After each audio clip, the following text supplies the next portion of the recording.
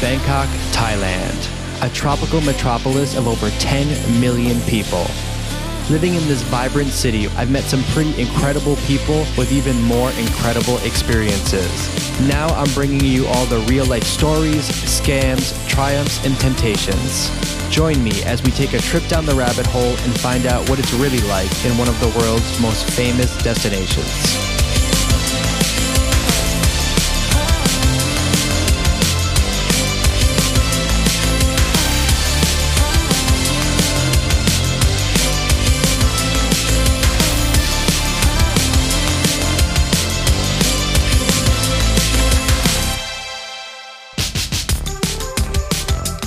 What's up, guys, and welcome to the One Night in Bangkok podcast. Tonight I am joined by my good friend, and tonight we're going to be talking about his experience coming to Thailand for the first time, falling in love, maybe unexpectedly, and the whole story of bringing his soon-to-be wife back to America. If you guys are new here, my name is Eric. I'm originally from Boston, Massachusetts, and I've been in Thailand for almost 5 years now. If you're traveling to Thailand soon, or if you want to live here, hit the subscribe button. We've got so many cool guests coming up, and I don't want you to miss anything. Links for everything and everyone we talk about will be down in the description. And if you've got comments, make sure you also drop them down there as well so we can answer all of your questions. Now let's get started. We are both from Boston. That's right. And about 4 years ago, almost, I convinced you to make the trip over here to Thailand. Yes, you did. And that was probably a good decision, wasn't it? It absolutely was, man. It completely changed my life in so many unexpected ways. So can you just give a little background on yourself, like where you're from Boston, but Long Island originally? Yeah. I grew up in New York on Long Island, and came to Boston when I was 18 to go to college. Fell in love with the town and decided not to go home, and stayed there, and ended up working. That's pretty much it. Yeah, and you've got some other talents, because how we actually met was through my other business where we do EDM shows. Yes, sir. And you were a part of that for a while. So I'll put some photos or videos of that right here so people can see it, because I feel like people here in Thailand have no idea that that's something that, I was doing back in the US. So it's cool that you're here, and we were doing that back in the US. So about 4 years ago, this was before COVID, maybe 6 months before COVID, I was kind of trying to motivate you to make the trip out here, because I had already been out here for several months at that point, and I saw how amazing it was out here. And at the time, I feel like you kind of had the attitude of, like, why make such a long flight? Everything is the same in the world at this point. I think that was the quote 100%, that you had. Dude. Yeah, we absolutely had that conversation. I was very jaded because I had been a few places, and like the one that sticks out in my mind the most was Dublin, right? I went to Dublin, Ireland, and I was so disappointed because it was, Starbucks and Dunkin' Donuts and Subway and like whatever. And it was like nothing special. And I was just like, wow. Honestly, I knew nothing about Thailand other than what I had, this is so ridiculous, but other than what I had seen in one of those hangover movies. Right. That's most people, I think. Yeah. And it was just like, like crazy partying in Bangkok or whatever. And I was just like, okay, fine. But why is that special? Why would I want to go, 20 something hours across the world to do that? I can do that in any metropolis. And so I was going through, it was just kind of like a rough patch in my life. And you're a great friend of mine, and you saw that, and you were just like, I think you need a change of scenery. And so you suggested Thailand to me. You sold me on it. But what was really kind of wonderful about that experience is that I said yes, and I didn't look up anything. You sent me an itinerary, and I didn't look at any of it. I just said, you know what? I'm going to go in 100% blind, have no clue what this country is going to be like, what we're going to see. Totally new to me, every aspect of it. And so from that day one through the end of that, I think it was here 7 or 8 days with you, that first week, my mind was completely just blown every day. Yeah, I was thinking from your perspective, it was crazy because when I came here, I had to figure a lot of things out, and I kind of got into things slowly. But then I think within hours of you landing, we met in Chiang Mai. We were in the back of a pickup truck on the way to a mountain, and then we were like hiking with elephants. Yes, sir. Right? And it's going to be wild going from like, okay, you get on the plane, you get off the plane, and now you're on a mountain with elephants. bro, it was incredible. It genuinely was. I had, and that was another thing. I didn't know what to expect. I knew I was going to see elephants that day, but to what degree, right? And little did I know that we'd be walking alongside them, and it would be just a private group, you, me, and our friend Sherry. Yeah, there were 3 of us. And the fact that we, actually swam with them, bathed them, and it was genuinely amazing. I'd never seen anything like it. Yeah. Yeah. And I love seeing that in people that come here. It's just like mind blown, right? Mm-hmm. Because it's so far removed from what we're used to in the US. And what I appreciated about it is that it was clearly very important to you that we went to this particular elephant sanctuary because they didn't let you ride the elephants. Right. Yeah. So I had been to this one before, and on my initial trip, I did a lot of research because in Thailand, there's a lot of elephants, so-called sanctuaries, where they still really kind of abuse them, including like riding them or making them do tricks or stuff like that. Right. Yeah, there was none of that. Right. And there are a few that I think are much better. And maybe they're not perfect, but they're definitely much better. And a lot of times they rescue the elephants from like bad situations. Like I remember at that particular camp, they told me that one of the female elephants they had rescued her because she was part of a logging operation, and she broke her leg on a mountain. And if an elephant is like not useful anymore to a business, they'll probably just like leave it to die or kill it or whatever. So they ended up buying it from this company and then like helping the elephant recover, and then just lives at the sanctuary now. Yeah, it's beautiful. Yeah. So from Chiang Mai, we went to we did that thing with elephants. I think we might have gone to like the night market, and then we went down to the islands. We went to not Samui. We went to Koh Phangan, right? Phangan. I cannot say this right because I want to say Pana, which is the other place near Phuket. But yeah, we went down to those islands kind of in the Gulf, and we went to the full moon party. Right. Right. Yeah. And the cool thing about that, I didn't even really realize this. The hotel we booked, the room was like 10 feet from the speakers of the full moon party. Yep. It was like I don't know how you slept that night, man. Because I was the one, I was the one drinking, and you don't drink. And so by the end of the night, I didn't matter how loud the speakers were. I just crashed out. I was good. So I had no idea how you crashed out. I think that I night. was just so exhausted. Yeah, probably. And this is like, it's wild to think about. Like at that time, we were now just like 2 months before COVID started, and nobody had any idea. No. And it's like, I appreciate things more now, because you never know when moments like that will cease to exist, right? I thought about that week for a long time because during COVID, it was like there was nothing like that. You couldn't see friends, you couldn't travel, and we had an epic few days there. Yes, we absolutely did. We went to the north, we went to some islands, and then we eventually got back to Bangkok. Yep. And I made a list of different things in Bangkok, like various activities, and I think we just like picked off the list. And do you want to talk about where we went that first night? Are you talking about Soi Cowboy? I'm talking about Soi Cowboy. Okay. So that's another thing that I knew nothing about. I actually vaguely remember the conversation. I think we were on a boat, just kind of seeing kind of the more remote islands, and you were doing some photo shoots with a couple of girls. And one of those girls said, "Are you going to go to Soi Cowboy?" And I said, "What is that?" And so she explained it to me. And at the time I was single, and I said, "Of course." Yeah, please. So what's funny about that is I'd already been here for almost a year at that point, and I had never been to Soi Cowboy. I had never been to Nana Plaza. I had never been to anything like that because I just heard a lot of bad stories, very negative things.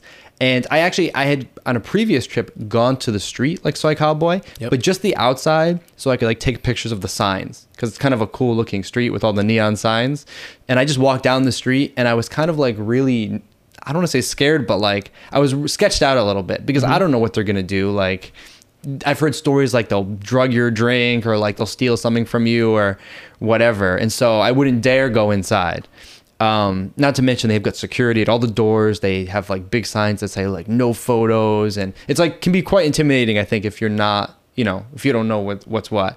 So I never went before, but when you came, you said, okay, let's go. So I said, okay. Absolutely, yeah. I mean, I've never seen anything like that before, you know. And I've heard about things like that. Like, I went to Japan, and I know they have like a red light district there or whatever, but there's no foreigners allowed. Like, you're not, you really? can't go there. You know, I don't think that there's anything like that in America that I can think of.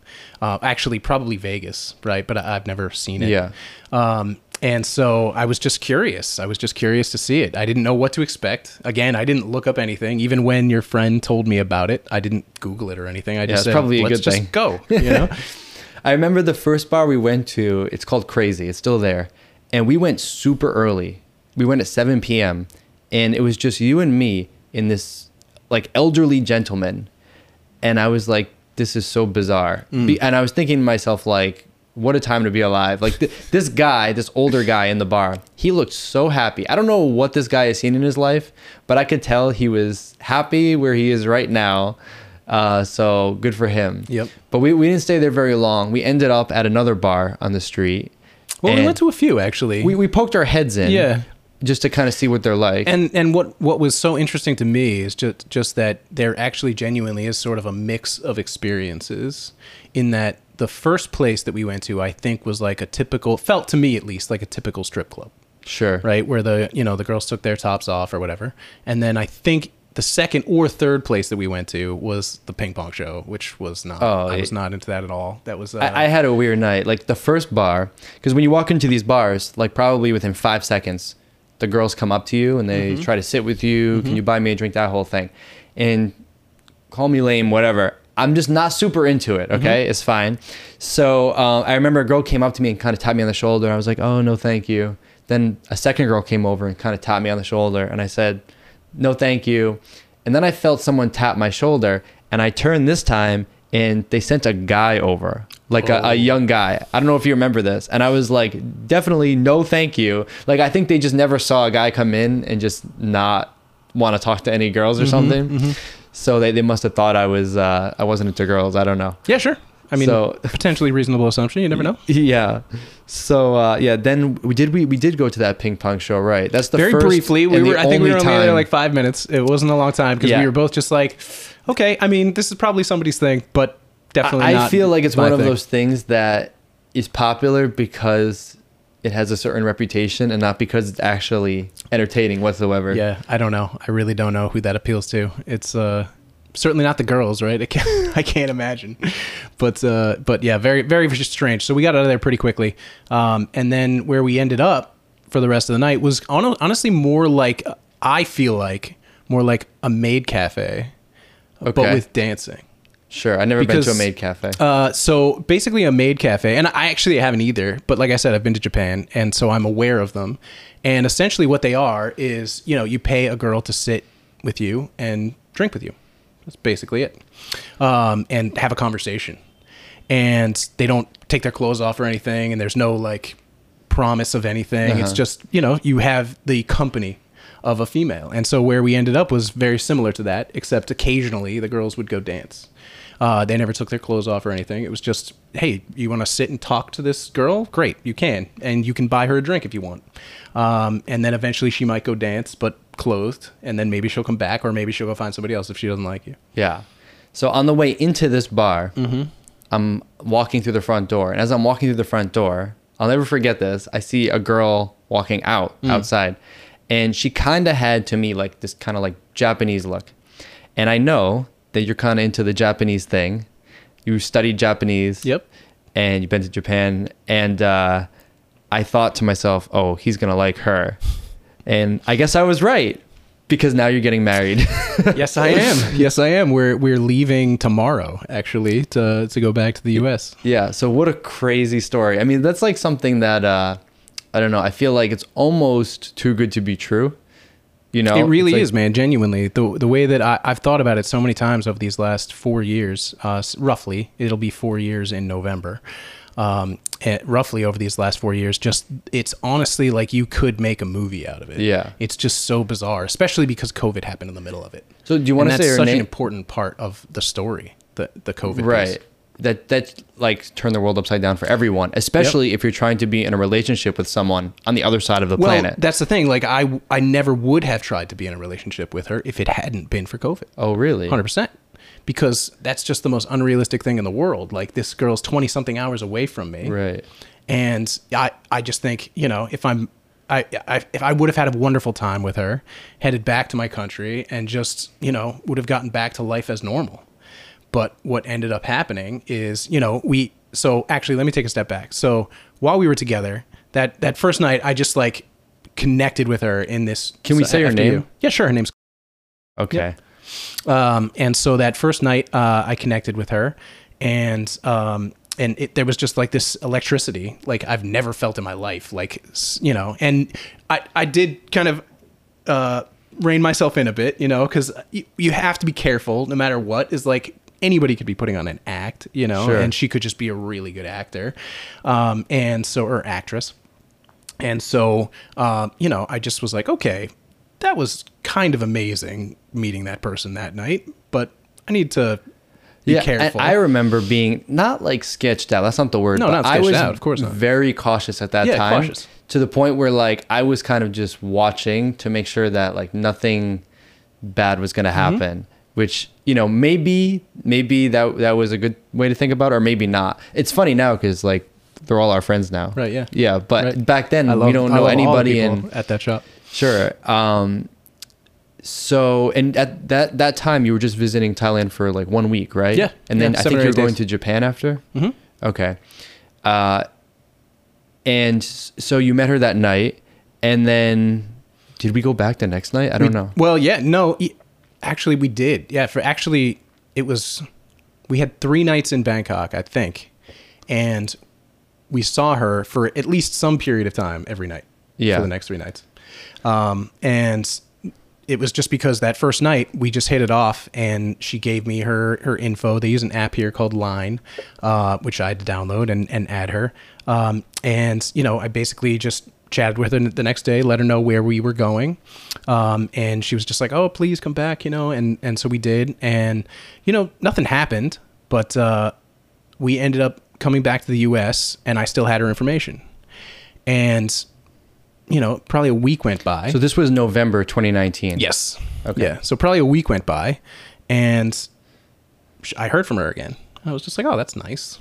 But again, like, I was in my pre-COVID mindset where I was just like, when am I going to get to Thailand again? And how much sense does it make for me to really be talking to this girl? And how much of that experience with her was even, you know, real?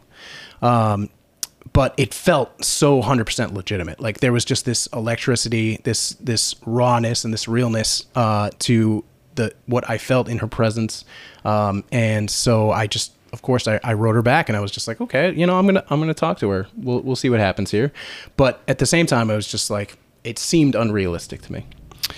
But then COVID happened, and Well, hold on a second. Didn't you come back? So that was November. oh yes, that's and right. Then yes. what, Well, yeah, and I then did come you back. came back in January. Yes, that's right. But for Dave Chappelle.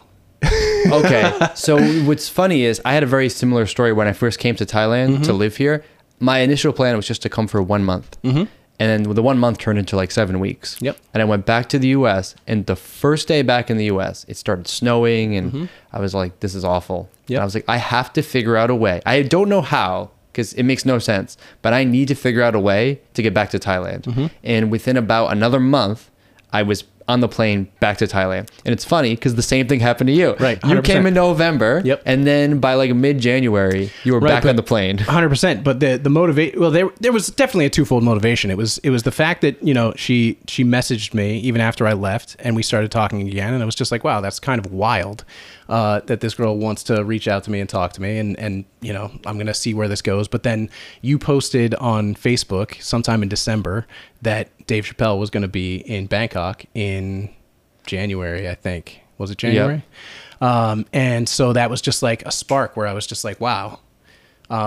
So I'm hitting it off with this girl who's, you know, really given me, you know, something that I've never felt before.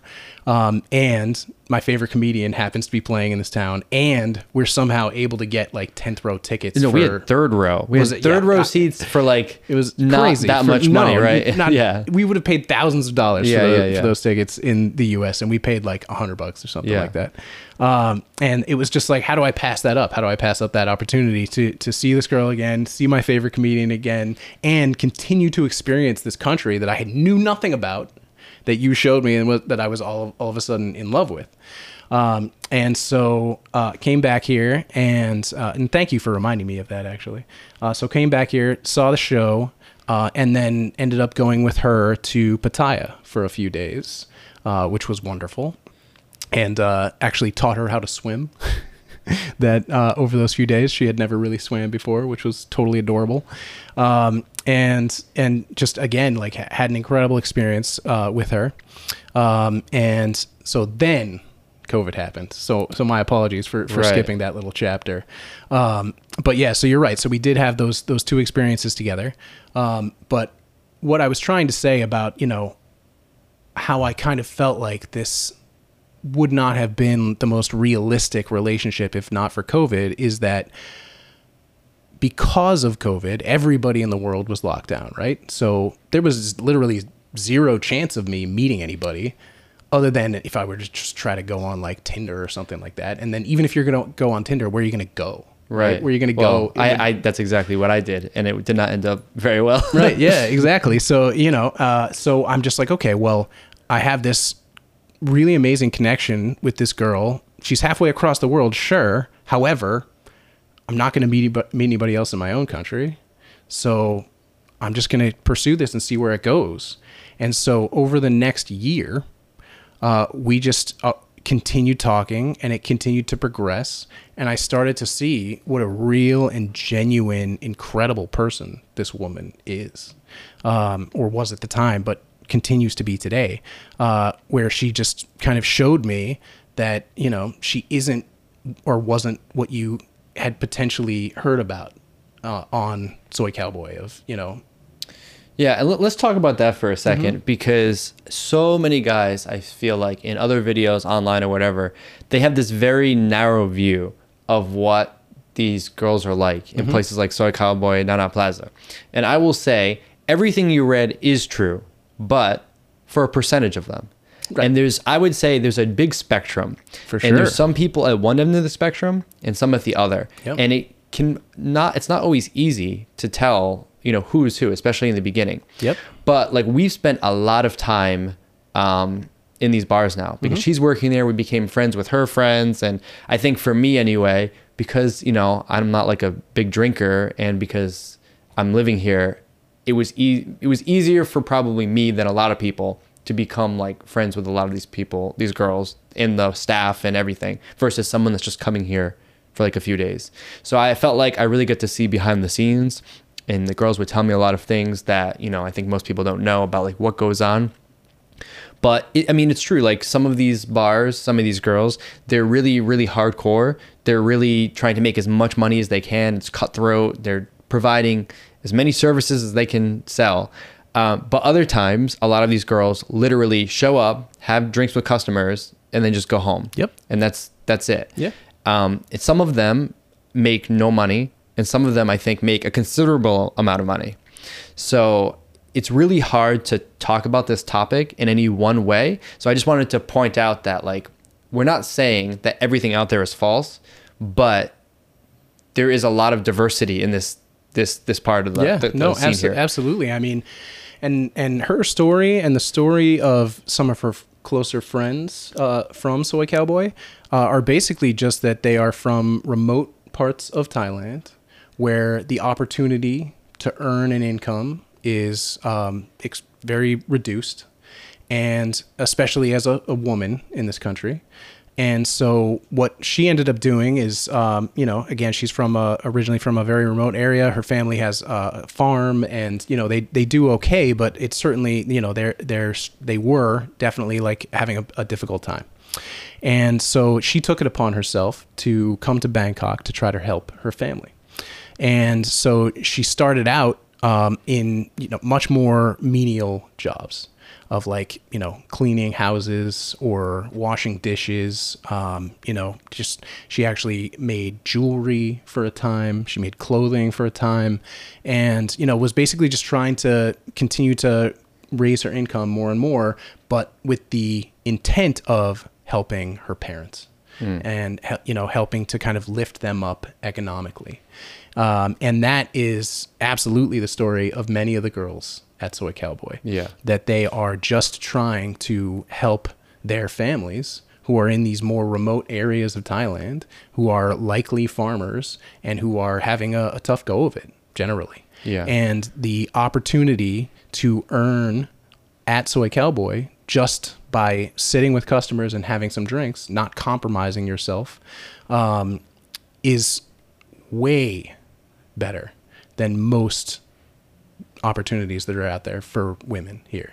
And so, and she actually had no idea that Soi Cowboy even existed for the majority of her youth. But at some point in her late 20s, she met someone who heard her story, understood what she was trying to do for her family, understood that, you know, she was just trying to make money to help rebuild their home, to give them a proper place to live. And she was just like, look, I know this is going to kind of be a culture shock for you, but I work at this place called Soi Cowboy. And if you come there and you can learn how to drink, because that was something that they had never done. If you can learn how to drink and, you know, kind of keep drinking for the majority of the night, if not all night, then, you know, men will come and they will buy you drinks and they just want to talk to you. And all you have to do is sit and talk and occasionally get up and dance, keep your clothes on, and you will be able to help your family tremendously. And so she agreed reluctantly, and she actually quit multiple times because it was so difficult for her. She was shy. You know, a lot of the people who come through Soi Cowboy are not Thai. And that was, you know, she could speak this kind of local rural language, I believe is called Isan is the language. She can speak Lao and she can speak Thai, or at the time she could. She's learned Japanese and English since. But, you know, most of the people coming through didn't speak those languages. And so she just felt incredibly uncomfortable. And also she didn't know how to really hold her alcohol. And so it was just a really difficult thing for her. So she quit after like a couple of days. And then her friend convinced her to try it again. And this time I think she made it a couple of weeks, or I think roughly a couple of weeks, and then she quit again because it was just, she just felt so uncomfortable. It was just such a culture shock for her. But again, you know, her friend was like, look, I understand but I also understand that you're trying to help your family here. Like I know that's your goal. Think about the money you just made in those 2 weeks. Think about the fact that you were so uncomfortable and yet, and you know, because of that discomfort, weren't able to get people to sit and have drinks with you all night. You just had a few customers. But the money that you were able to make during that time is probably like 3 times what you made, whether it was sewing shirts, building jewelry, whatever. And she convinced her again. So she went back the 3rd time, and I think that was the time where it stuck. Let's quickly break down how the girls actually make money, because I think this is also, there's a misconception around this. And again, this might not be the same for every bar, and the deals are a little different. But generally what I've seen is the girls get a small salary, a monthly salary, right, just to show up and work X amount of days. Yep. And usually they're working like 6 days a week. Is that right? Well, she worked 7 actually. Okay. Yeah, she would take off like two days a month, I think. Okay.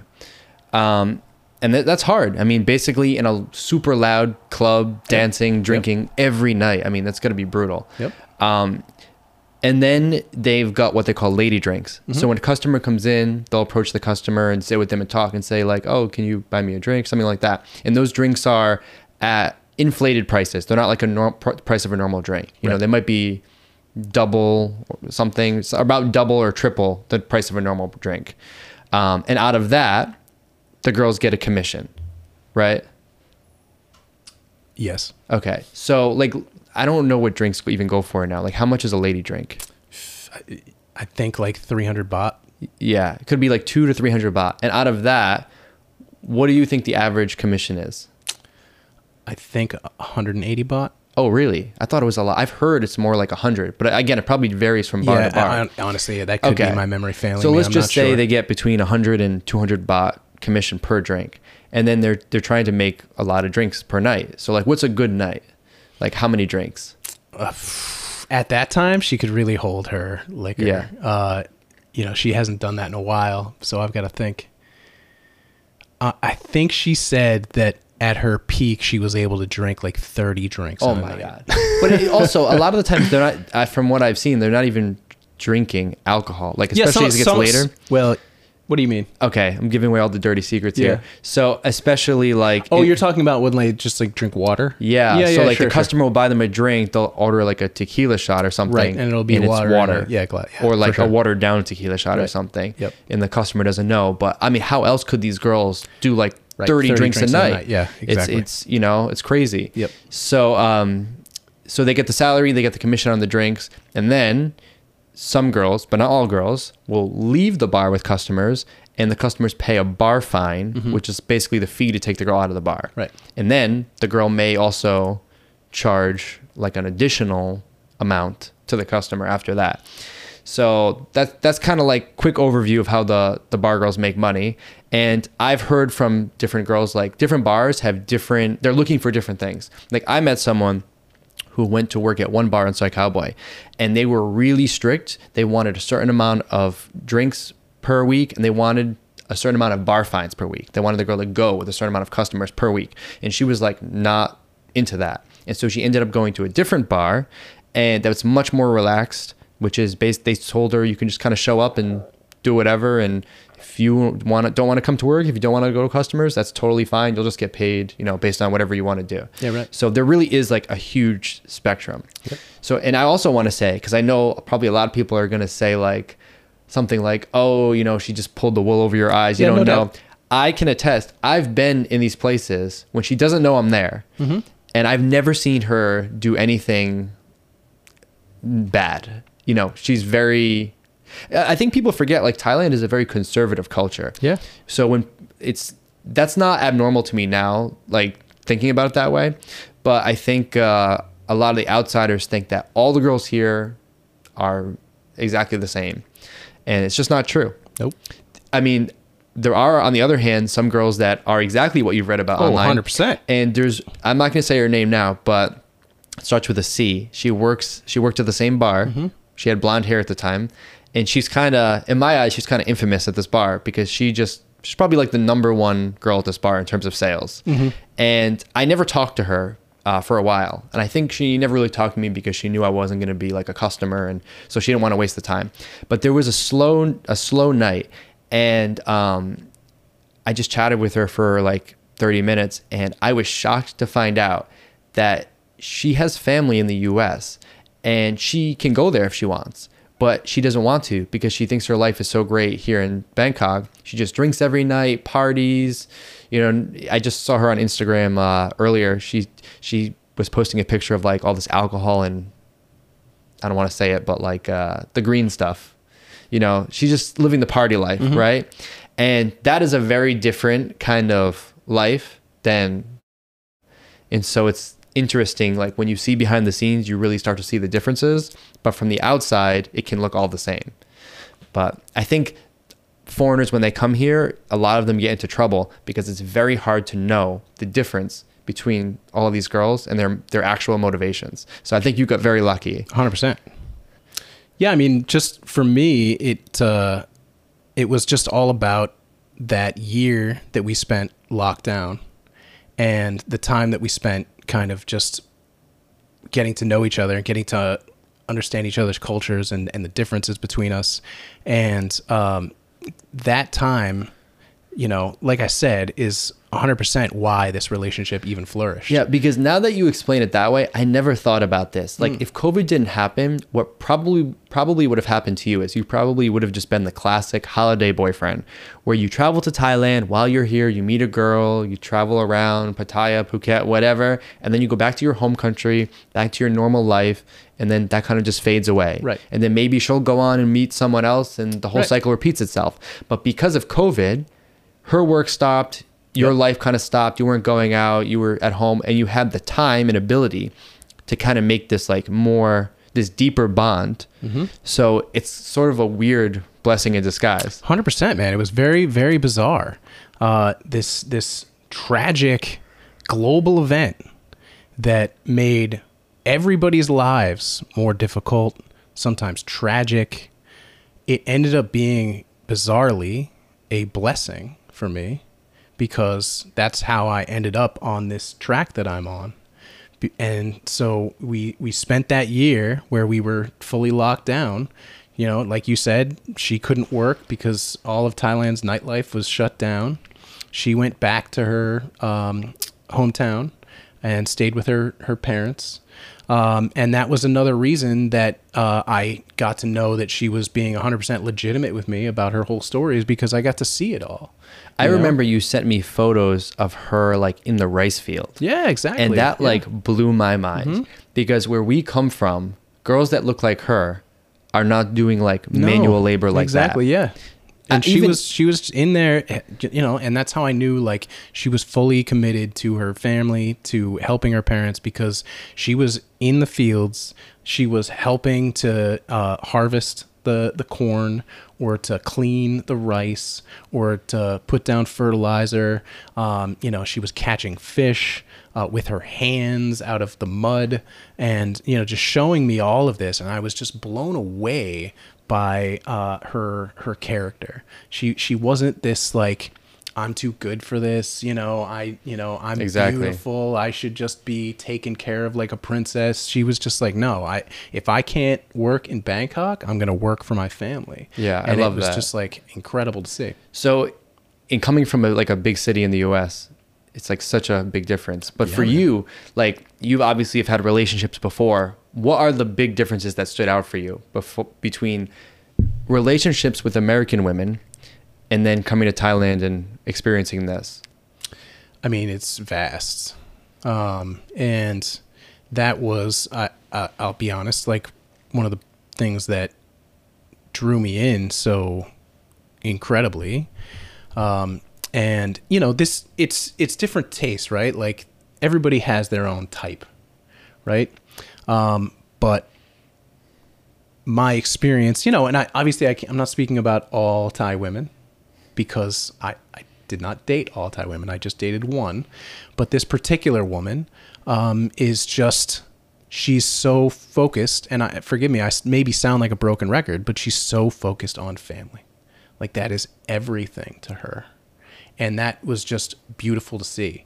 And what I experience in the States, and I'm not even saying this about women, just generally, everybody is so focused on the culture, and whether that means like music, movies, politics, YouTube, whatever. It's just, that's the focus. And she couldn't care less about any of that stuff. When we were talking over Line, the app that everybody uses here, that's what we used to video chat. When we were talking over that, I would ask her those questions, like, who's your favorite musician? What's your favorite movie? Do you have a favorite YouTuber? All this stuff. And her answer was always like, I don't have one. It's just like, well, what do you do with your time? I work. What? Okay, amazing. Okay. And so her constant focus always was family, family, family, family. And I've never met anybody like that in the States. Not a single person. Everybody in the U.S. is just culture, and it was just so incredibly refreshing to me. It blew my mind, genuinely. I know I said that earlier, but it did. It really did. I was shocked by it, and it helped me to understand why that electricity was there, because I can't say that at the time I was removed from the culture, but I am now. Yeah. And she inspired that in me. So there's a big word going around, passport bro, this phrase. And I think I asked you before, have you heard of this before or no? It sounds familiar. I think it came up in conversation with us once, but I don't passport remember bro what it is kind of like a derogatory term that a lot of women in America or the West use towards men that leave their home country to go to places like Southeast Asia, South America, wherever, to find a romantic partner. And when I came here, didn't care about that. I didn't care about meeting someone or whatever. That's not why I came here. But once I got here, I realized why so many guys come to Asia or other places to like seek a relationship. I thought initially maybe it was because the way they look, like they're into like Asian look or something like that. And although that could definitely be part of it, because especially like the health standard here is a lot different than the US, I think, as far as like body types. I think most of the attraction is the cultural difference. That's the most shocking thing to me. I've had a lot of moments like you where something happened that is totally normal for them that I was like taken aback. Like, I could give stupid examples, but just things that I would never see in the US that I was shocked that like a girl here did. And the reason she did it was either because of her family or because as a sign of respect, or she wants to show her commitment or devotion or something like that. Things you just don't see in the West. So I can totally relate to you on those things. Now, you got a chance to go up to her hometown, right? So she's from Isan. She's from Isan, Sisaket to be specific. And what was it like the first time you went up there? Like, did you know, did you like look up ahead of time, like what lifestyle was like out there? No, not at all. No, because even in Bangkok, we're in a big city, but there's still some like pretty stark differences than like Boston. But when you go to Isan, that's totally like, that's like another planet. So what was that like? Well, I have to say, like I said, we spent that year where she was in her hometown. So, and I got to see it kind of over the phone. And so it wasn't like a total surprise to me, I had a year of exposure to it, but experiencing it in person obviously is a totally different experience. And so, what it is it's again, kind of, I'm trying to think of the best way to say this. Life in Isan, the best way to describe it is it's quiet. It's extremely quiet there. And, the soundtrack is not traffic, and it's not, music. It's animals. It's insects. It's crickets. It's everybody's just kind of living a very slow-paced kind of lifestyle when they're not obviously working hard at their farms. When they're back home, it's not this kind of, I don't know. I don't know if it's specifically her family or what, but it's not this just like constant chatter, and that's kind of what I am used to in the States. Is just, and this is something that I've come to greatly appreciate. And, I was just there for 3-4 days, and what struck me about it, and I've started to really come to terms with it and appreciate it, is just that sometimes you'll just sit in silence and just appreciate your surroundings. Whereas I feel like in the States, it's always like, well, there's something on TV. Right. Or we're having a conversation, or we're debating something, or I've got music playing, or I'm at the gym, and we're constantly going. At least that's how I am. And I feel like that's how the U.S. culture generally is that we're always going. It's go, go, go, go, go. It's, okay, I'm going to I'm going to the office, I'm going to the gym, I'm going to a restaurant, I'm going to meet a buddy, going home, putting on some YouTube videos, going to bed, getting up the next day, doing it again.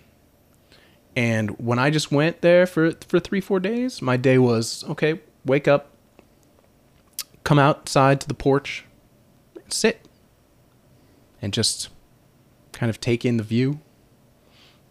Maybe have, some sticky rice and, some, an omelet.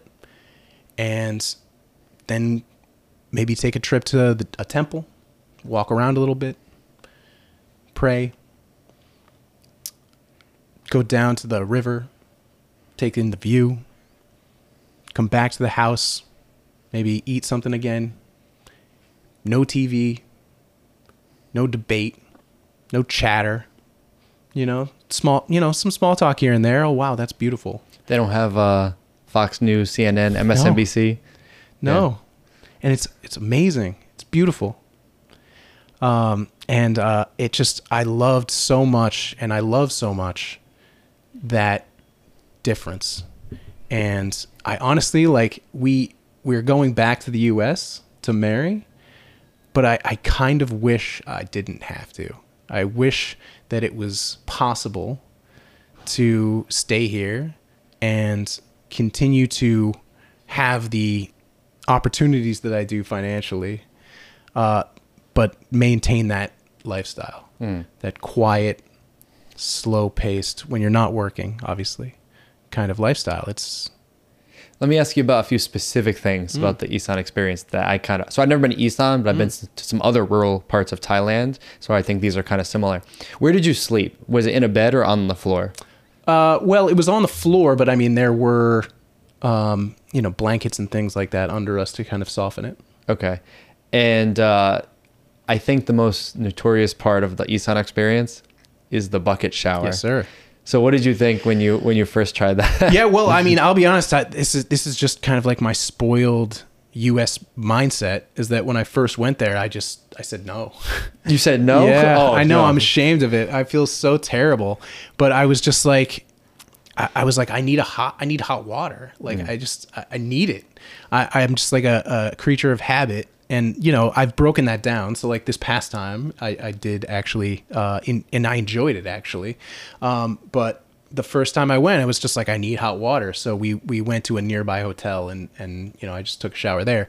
But after that, I was just like, why am I being like this? I'm kind of surprised. Oh man. So when I went with someone invited me to go somewhere to their family house, it was kind of the same situation. In fact, the house didn't even have like 4 walls. It was semi-open. And so we slept on the floor in basically the open air. And then same kind of shower, bathroom situation, just bucket, cold water. But the way I thought about it is it's uncomfortable because it's not what you're used to. But for me, one of the best parts about being here is that you get to experience how other people live. Right. And so even if I feel like I don't like this, I kind of enjoy it in a way that's like, okay, I want to understand how these people, what's normal for them. So, yeah. Yeah, and what I didn't realize, and it's so stupid, right? But, I'm just so used to it in the States that we live in constant air conditioning, right? And so a hot shower every day of the year feels great. But when I was in Isan that first time, and I was just like, I can't do that. I need a hot shower. I absolutely sweated my face off in that shower. It was terrible because even at that hotel, there was barely any air conditioning, and it was just the hottest room in the hottest shower. And I was just like, this is terrible. This is uncomfortable. What was I thinking? How did her family receive you? Were they happy? Incredibly warmly. Were they okay? I wasn't sure if they'd be skeptical. Or... No. They were incredibly sweet. Because before I met them, we had spent, over a year talking on the phone while she was at home. And so, they got to see me on the phone with her and eventually every day. At first it was like, once a week, and then it was a couple times a week, and then it was every day. And so, they got to see me on the phone with her sometimes for hours at a time. And they were just like, wow, this is something else. Like, this guy actually really does care about her because he's making sure to get on the phone with her every day, sometimes twice a day. And I would, try to, they couldn't speak English at all, of course, like she can. But I would, I've tried to learn a few Thai phrases and just to interact with them a bit. And they always just were excited to see me. And so when they finally greeted me into their home, they did so incredibly warmly. Hugs and welcoming me with food, and it was wonderful. That's really cool. So how many times have you been up there? 3. 3. And there's no airport, is there, in Sisika? No. So how do you get there? Train or? Train or just driving. And how far from Bangkok is it? Far. It's about 9 hours. Driving? Yeah. Wow. Okay. So that would be like Boston to Washington, D.C. or something like that. Yeah. I mean, for her, this also has to be a wild experience because I'm going to guess that 4 years ago, she never thought she'd be leaving Thailand. Not a million years. To go live in America of all places. Not a million years. Are you ever concerned that maybe she won't like America? Maybe it's different than what she thinks it is? No, because she's never been there. It's not like she's visited and then, one thing I talk about with a lot of people is, for us, we come to Thailand because we like Thailand. So if we meet someone here, it's not really an issue for us to live here, right? But for someone like, or a lot of the women in these situations, they might meet a guy from Germany, from France, from Switzerland, wherever, and maybe they like the guy, but they don't want to go live in Germany. So it kind of creates this issue, like, what do you do? For you, so when you go back, you're not even living in Boston, like no, the city. outside of Boston now. Yeah, I was in downtown Boston for quite some time, but I moved out a few years ago, and I'm now closer to the South Shore. Yeah, and I think about this sometimes because I'm not even sure if that's better or worse. Because on one hand, if you're in the city, maybe there's like a larger Thai community, but it also can be like quite a culture shock. Right. And where you are, which is like a quieter town, yep. Not that it's like Isan, but it's more similar, I think, to that pace of life. It's like a little slower, a little quieter. So either way, it's going to be a wild. I mean, she's never even been on a plane for more than like a few hours, more than like 6 hours, right? Yeah, Japan. She went to Japan. Yeah. But that's it. That's the only place she's been. Yeah. Tell me about the visa process. Oh, man. Because you started applying for this visa 2 years ago. Yeah. So it's been quite the journey. When I first started the process, what I saw online was that it was going to take like 9 to 12 months or something like that. But that was all that information was pre-COVID. So of course, COVID, shut down the world for a while, shut down, I think, if I recall correctly, the visa process. And so there was just what I imagine is just a giant backlog eventually when they started back up again. And we were just caught in that. And so the whole thing from end to end took about 2 years. And so at first it was just, pretty simple paperwork. But then it was, just submitting that all and then it was just waiting. And what the most difficult thing about it was just the waiting game had no end in sight. It was basically just like, you can come back and check on your status on this date, which was like 12 months after I applied. And I said, okay, well, that's lengthy, but it is what it is. And then, when I went back to check on it, it had been extended, and it was like, come back in 6 more months. And that's got to be frustrating for her because she doesn't know how the U.S. government works. Sure. She probably thinks that you're making it up. Like you told her you're going to do something, and then you really didn't. Yeah, I mean, I never really got that impression from her. She seemed to believe what I was saying to her, and also because you can see this stuff online, right? So I would just send her screenshots of just like, look at what happened. The new date is 6 months from now. But of course, Photoshop exists, right? So I could have doctored that up, I guess. But no, I mean, our relationship was such that we had faith in each other.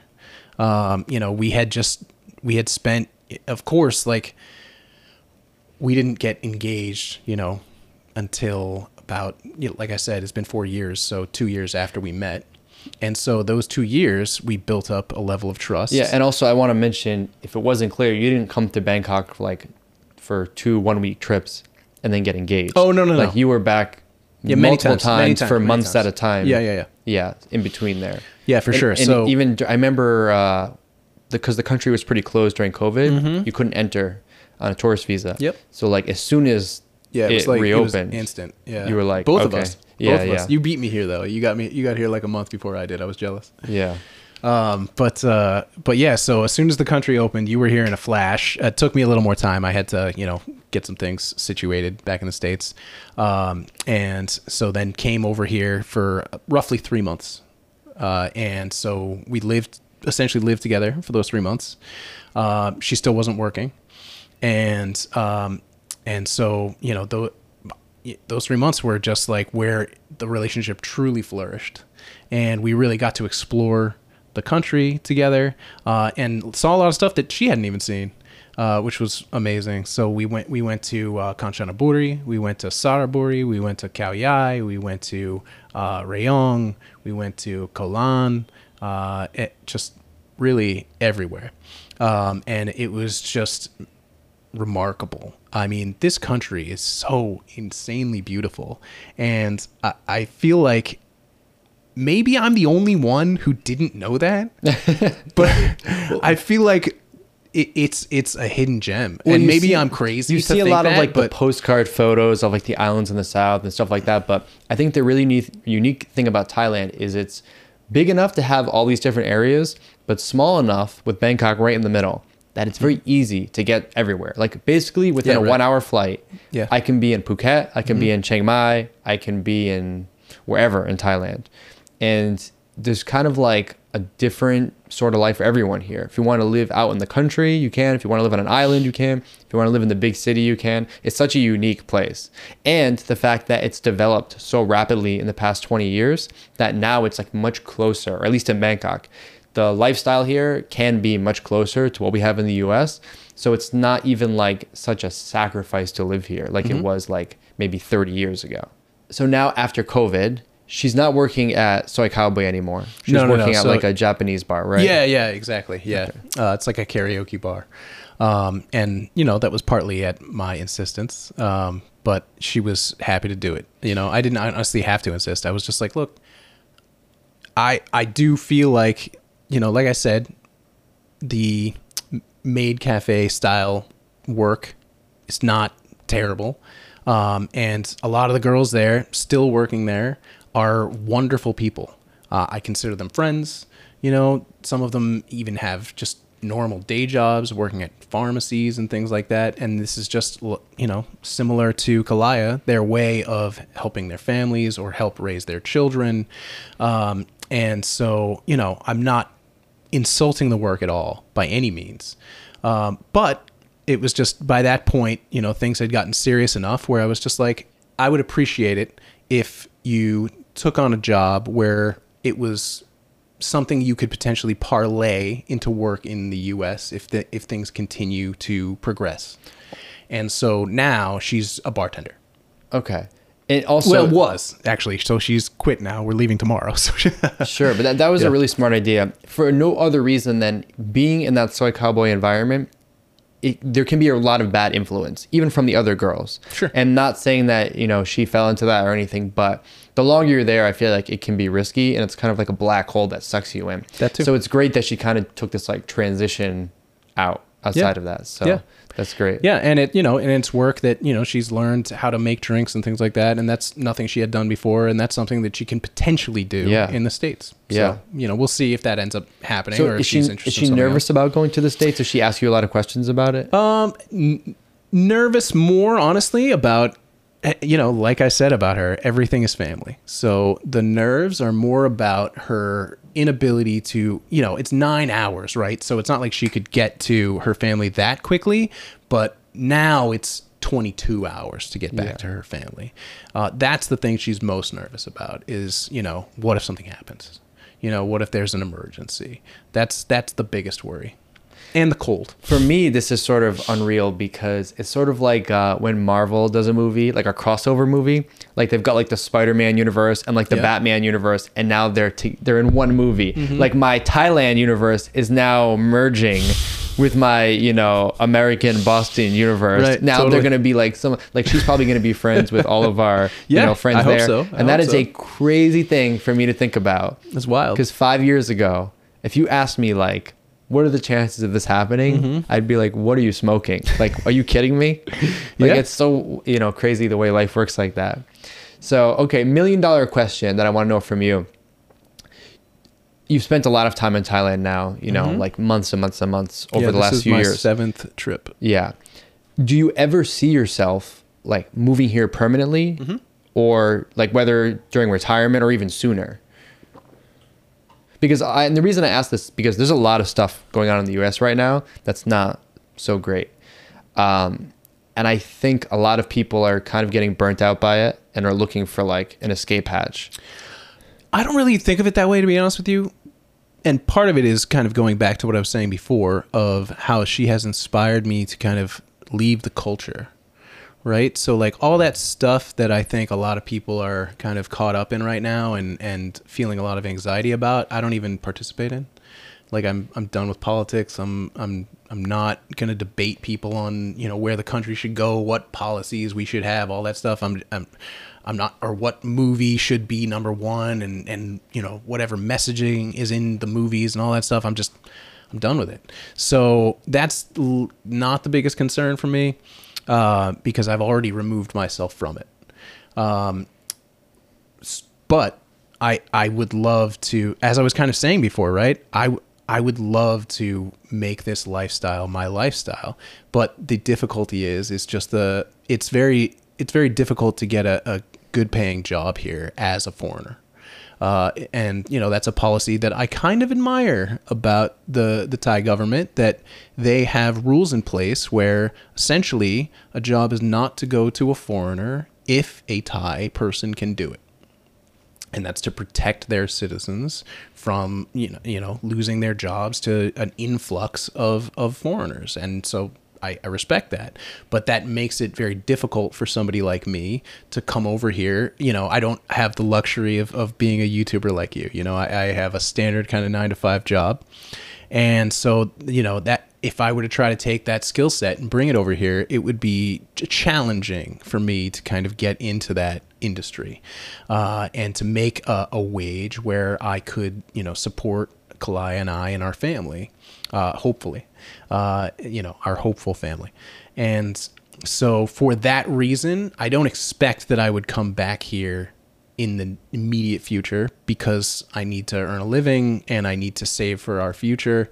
But I absolutely love this country. I love the culture. And so I definitely want to get back here. It's just going to take me longer because I'm going to have to save a lot of money, and I'm going to have to learn the language, and I'm going to have to make more connections. And so my plan is essentially over the next 10 to 20 years, or hopefully less, but you know, I think that's a realistic timeline. Somewhere in that is to kind of get myself fluent, and to make connections, make inroads, you know, as we come back here, you know, annually, to the point where I could come back here and potentially work and or then retire here. Yeah, that's great. And it's great that you're thinking about like a long-term plan. I think a lot of people rush into things and then they move here and then they're not really ready, and then it kind of falls apart. But yeah, you got time. So got time. That's right. And she's going to be with you now, so it makes it a lot easier. Yeah.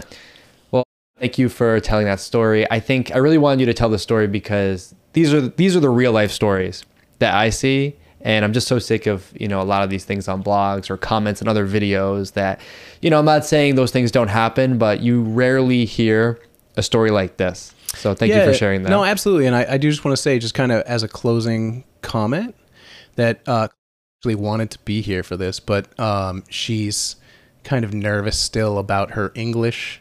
And but she encouraged me to do it because she wanted the message to get out there that there are so many good people at places like Soi Cowboy.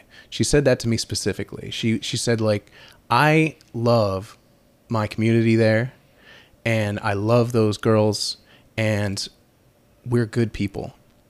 And I think there's a lot of misconception about who we are, why we're here. And I want that to be told. I want people to know that we have good hearts, that we're not here to steal people's money, to do bad things. Of course, there, you know, like any job, like even my job, right? I'm sure there's people who are doing bad stuff on the weekends or whatever. So any job, there's going to be people who who don't have the best character. But it was just really important to her that I come here and tell our story, and get the word out there that these girls are good girls, and they have great hearts, and oftentimes they're just taking the job that gives them the opportunity, or the best opportunity, to make a difference in their families' lives in these remote towns or villages or whatever you want to call them, where their opportunities are so small. And this is really their best chance to make that difference. And they're not in it to get wasted. They're not in it to do drugs. They're not in it to meet a million dudes. They're in it literally to just help their families. And I think that's honorable. And I think she's an incredibly remarkable person. And so that's why I wanted to come and tell our story, because she wanted me to. Guys, if you want to hear more real life stories from here in Bangkok, hit the subscribe button and check out this video right here.